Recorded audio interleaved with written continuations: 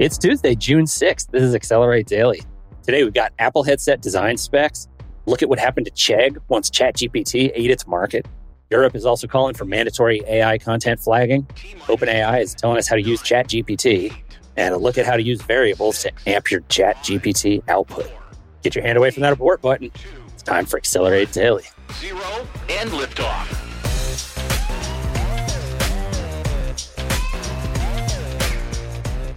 Welcome back, everybody. I'm Adam. Hi, it's Mackenzie. Good morning. And we're back with 3 headlines and 1 how-to to get caught up on what's happening in AI today. Yes, sir. I think we might have 4. One of them was not covered by news. It's just a very important link that you should definitely read. Mac, what are we looking at for the image of the day? Slightly wrong landmarks. Slightly wrong. Yeah. So I see that's the Brandon Burger Gate. Brandon Burger Gate. Yes. I couldn't figure out the pun because I thought it was the Arc de Triomphe. And I was like, what does this have to do with the burger? This one didn't have a specific prompt, but they're captioned. Landmarks of the world misspelled. Yeah. So we got the Brandon Burger Gate, and then we have the Notre Dame, which is a dam, Notre Dame on a river. And then, let me go. My favorite from the collection was the Hoover Ham. Truckingham Palace. Buckingham Palace is pretty good. Yeah, Hoover Ham was good. Anyway, check out the link. This is part 5, and the links are all in the top comment to the other parts if you want to check them out. But the CN flower was beautiful. We should do that to the actual CN Tower. Good stuff. Before we jump into today's topics, a reminder to like and subscribe wherever you're watching / listening podcast. Throw in a comment, write a review. That stuff is all super helpful for us right now while we're trying to build out an audience and find the right people. If you don't do that, then our super intelligent AI will invade from the future and imprison you forever and ever. So do it now. Thank you, John Connor. Okay, let's jump into the topics. First up, Apple lead most news streams at this point. What we have really at this point is sort of what I would call design specs for this device. They've committed to some stuff, but it's not, you can't get it until next year. So I think this is important enough a thing that they wouldn't air whatever that charging thing was. They excitedly announced and then quietly disappeared once it turned out the technical feat was too much. I don't think they would do that. So I think we can rely on what they've said here. And what's clear is it's a face computer and not like a tethered monitor replacement type device where you have to have another piece of Apple ecosystem, which is kind of interestingly important for thinking about the price, which I know seems really high, but it has a laptop chip in it. It is a computer. Will it work? But it has, it's a MacBook on your face with a novel interface in terms of the processing power and the stuff it's going to be able to do and the connectivity and all that kind of stuff. When I talked about this device on TikTok, many commenters were like, why would you spend $3,500 on that when you could get the Quest 2 for $400? It's not the same thing. If I have to tether to my computer and I can't walk around, it's it doesn't solve any of the problems that I want this thing to solve. But this is the way that you said it. It is a face computer. It's a completely new form factor for computing in ways that other VR systems are not. Well, the rest of the post that we linked to sums up a bunch of the other stuff that they rolled out. A lot of interesting Apple Silicon things. And there's a crazy rollover here as they switch over to new chips where they get to say things like, and it's 7 times better than the Intel, whatever, right? Those chips are in there. And so they refreshed a bunch of stuff that also make the nerds like me happy, like the Mac Pro. I have no reason to buy one anymore, but I used to when I worked in production. And I'm looking at that going, that solves the problems I have right now with video throughput and transcoding. The name that they picked for contact sharing also goes insane. Name drop. Let me name drop myself, bro. And Vision Pro was even the name, I think, was a surprise because they were calling it something else, Reality Pro in the lead up or something. But that's Apple. We'll continue to kind of dig in because the next wave is now journalists get to play with it today at the events. Sweet. So, tomorrow. How well it actually works. And then I think Friday, we're actually going to have Ramsey on as a guest to really talk about the idea of this power to reproduce reality. But before that, we have to talk about where AI hits it a little more specifically. Because when this links up to an agent that can see what you can see, prompt engineering isn't even needed anymore in the same way. This one is a piece from Wired. Chegg embraced AI. ChatGPT ate its lunch anyway. Chegg was a education company, sort of like a Cliff Notes situation, digital Cliff Notes. What's your take on what happened here? This idea, like what Chegg does, has been around for a while, right? There was a service called Cliff Notes that, and like other kinds of like summarization tasks, because students, quite frankly, are busy.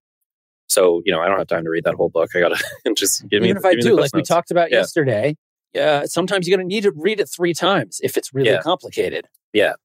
So this service has been around forever. And this is something that just ChatGPT just does, right? I was using it this morning. I was trying to like write an email that used the Principles of Influence by Dr. Robert Cialdini. And I was like, I gave the book to somebody, it's disappeared, but I still get the ideas from ChatGPT. I still get those Cliff Notes to like do my work. So similar things for like university students. Chegg lost a lot of, they're like a publicly traded company serving the student kind of cohort. They lost a lot of valuation this year when ChatGPT came out over fears that nobody would use it anymore or like pay their subscription when ChatGPT did the same thing better and was free. One issue here of like using ChatGPT for all of this stuff is that true autodidacts are really, really rare. The like self-awareness to understand that you don't understand something, it basically is like a trauma response. It's like, it's not normal. So I think that there's room in the market for Chegg or somebody else to build kind of like a checklist around a syllabus and automate AI to like ensure that people are moving through the content and not missing things, because most people doing this in a self-directed way might not pick up everything that they're supposed to learn on these topics in order to be proficient. Right. Because you don't know what you don't know. You don't know what you don't know. Well, I do, but most people don't. Right. You're truly wise. The main theme of the article, though, is that they did make a last effort to say, okay, let's do this as a chatbot. People like sort of shows that for some subset of tools, there's not brand loyalty like there are for other things. And as soon as there's a thing that's better, people are going to go over there and not going to go, well, I trust the thing a little bit more because it's your version of this chat-based interface. But watching that shake out where things will consolidate to like, okay, the generalized agent. People seem to want the generalized agent to handle this piece. I think another piece of that is just the audience. Like for a university, every single year, it's every single person's first rodeo, right? Like the Bert Kreischer being in his 7th year at university was so weird that they made a movie about it. That like, it doesn't, like you move through the 4 years and then you're done. Right. So it's difficult for that cohort to like build institutions of like, this is the right tool. It's everybody's first time, every single time. So as soon as a new tool that's better comes up, obviously they're going to use that because there's no like cultural loyalty. Anyway, that's Chegg. This is PBS NewsHour reporting Europe calls for tech companies to fight disinformation by labeling AI-generated content. This is maybe a quick one, but the reality is it aligns to what we were talking about yesterday in terms of ongoing government action around this kind of stuff. One correction that was thrown at us yesterday in a conversation I had after we talked about it is this isn't necessarily about like putting the parental advisory picture as the lead for your article makes you think of the intellectual property piece. And so it's easy to get diverted into this is about artists and royalties. Yeah, a little bit. But this is also about governments and misinformation impacting elections and things like that. And, acknowledged existent propaganda regimes writ large. But the fact governments are looking at it and going, okay, we need to it's not a 6-month pause, but you do need to quickly do things like say, look, we'll figure it out over time where you cannot have these labels. But to start, we need to say, okay, anything that's generated in X, Y, or Z way needs to be labeled so that we don't have a War of the Worlds situation where, people burn their town down because they think the radio broadcast is a real alien invasion. This has happened. It's not like the concern for hysteria is not based on, theory. It's based on precedent. Yeah. I'm thinking about the cognitive bias for like seeing something like repetition legitimizes, right? So if it's instantly cheap to get the same idea printed in various like levels of language and different speakers and stuff like that, and then you just shove it everywhere 24/7 and it looks like everybody's talking about this. Yeah. That can legitimize really dangerous ideas really quickly. Also, but, that's the dance of public policy.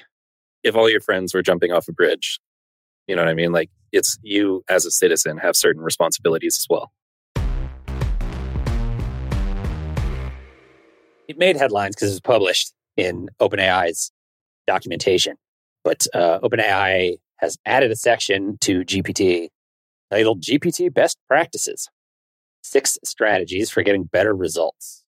They basically read through the data that I was sending to OpenAI and they were like, this is correct. This is correct. Like reading through this, I was like, oh, I'm going to get the inside skinny. I'm going to be able to make my product better. And then as I was reading it, I was like, wait, hang on. I've been doing this since February. Like, who told you? This is Sam Altman, Y Combinatoring. Like the idea of be product driven and data driven, 100% it is coming from your usage patterns. They're looking at that in the background and going, okay, people seem to have these questions. Let's solve for them. What I appreciate with this one is that it reminds me, like it's reminiscent of early SEO, which gets us to earlier conversations on this podcast about like large language model optimization and strategies that are new in the space of marketing, et cetera here. But like the back and forth is similar to what I lived through when people were saying, hey, I want a website. And then suddenly they started saying, hey, I want a website that ranks on Google. And the only way to find out how to make stuff rank on Google was to comb through stuff they added to the docs, or like it still happens. They roll out an algorithm change and there's this flow of reaction through a community trying to understand how to align against that for the purpose of commerce, like through the platform. Similar back and forth here where it's like, okay, so you're barking up the right trees. They have announced they're not trying to compete with you. So now this thing becomes a resource for figuring out, we live in exactly the same place. We're like, okay, these are the things that they are also noticing is how you do this stuff. So my thought on this was like, we're going to mine this for a whole bunch of workshop topics because it all still bears talking about to figure out how to leverage the knowledge into building with the platform. I will say, if you're reading this today, if you're listening today, it's June 6th. The very first thing that you should check out that provides the most context for the rest of our conversations is going to be giving GPTs time to think. Like everything descends from that core ability. Providing extra instruction to enable it extra time to think produces all of these downstream novel use cases that I'm programming for people right now. It's always interesting to me the way that you talk about it in terms of the anthropomorphic side, because it's sort of like when you talk about attention, like the metaphors are helpful, even though they sometimes fall in that space of going, we're talking about this like it's a human or otherwise. But it's right to some extent. Here you're talking about like it takes time to ingest content. It needs to plan while it's speaking. Like right. The only time that the brain, like I think of it as like a mind. It's not like an animal, it's like a mind. Yeah. So the only time that the mind is active is while it's generating. So giving it time to generate planning steps before getting to the execution step improves the execution. Right. In that sense, I say that's where you have to like write a brief and hand it to a marketing manager and say, read this and then talk to me. It's similar here. Preloading things, which actually is a perfect segue into today's workshop. So let's jump over there.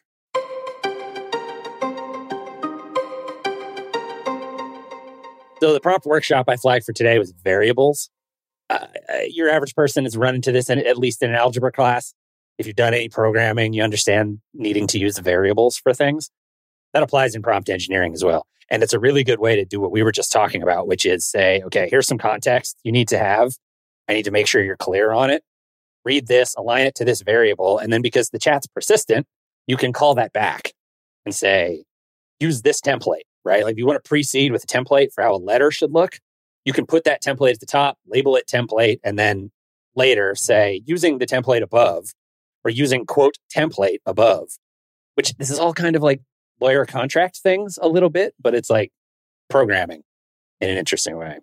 As you're moving through, this I think is something that's most useful for ChatGPT rather than like the programmatic systems that I think about building. Yeah. But for an example, so like a company that I'm privy to the e-commerce operations of is the largest vaporizer retailer in British Columbia. And a new product will get like approval in the country coming from wherever, China or Europe or something. And then all of a sudden we have this huge like 300 product catalog that has to go on the website and they all have to be on there today. So this is a really good example of like, here's a template of a product description that I want. Do that for cherry hybrid smoke and then do that for tobacco hybrid smoke. And then you just do like a bunch of different product names.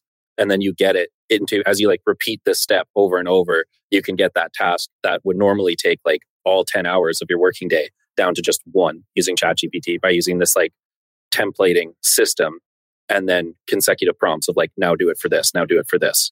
Replace those variables to get the same output over and over and over. And then suddenly really time-consuming tasks become easy. Yeah, and to the point you were talking about earlier, realizing that the multi-step piece of this, like we've talked about it as few-shot learning, but the idea is, even in the same prompt, thinking of it in that way. Okay, this is this is the context you need, this is the context you need, this is the context you need. The agent's capacity to ingest that content is called attention. That's just a fun place in the metaphor for me in terms of like, hey, how much can you pull in before your brain starts going, like how long can you listen to a lecture before? Anyway, it's still a real thing here, which is interesting. And then, yeah, they say, what do they say? Write clear instructions, bunch of other stuff. But yeah, that's variables. Maybe we'll keep going on variables tomorrow if we think of some good sort of examples. But that's the workshop for today. Think about chunking stuff out, and you can give it a name, and GPT will remember that name as certainly if you're in a chat interface like ChatGPT. For some period of time. For some period of time. Not forever and ever. Be careful about that. But a long time, longer than you would expect. Long enough to do your work. Yes. Cool. That's Accelerate Daily for today. Like I said at the top, if you've got something out of this, like, subscribe, even write a review. Those metrics and the feedback really help and make a difference when it comes to reaching other people and improving the show so we can keep answering questions for people building in the AI space. If you make the schedule work, jump in the live stream. We're watching the chat, so we can turn this into a whole different project. People actually want to talk about this stuff in real time. There's also a lot of extra funny jokes on the live stream. Thanks for joining us, everybody. I'm out. I've been Mackenzie. Thank you.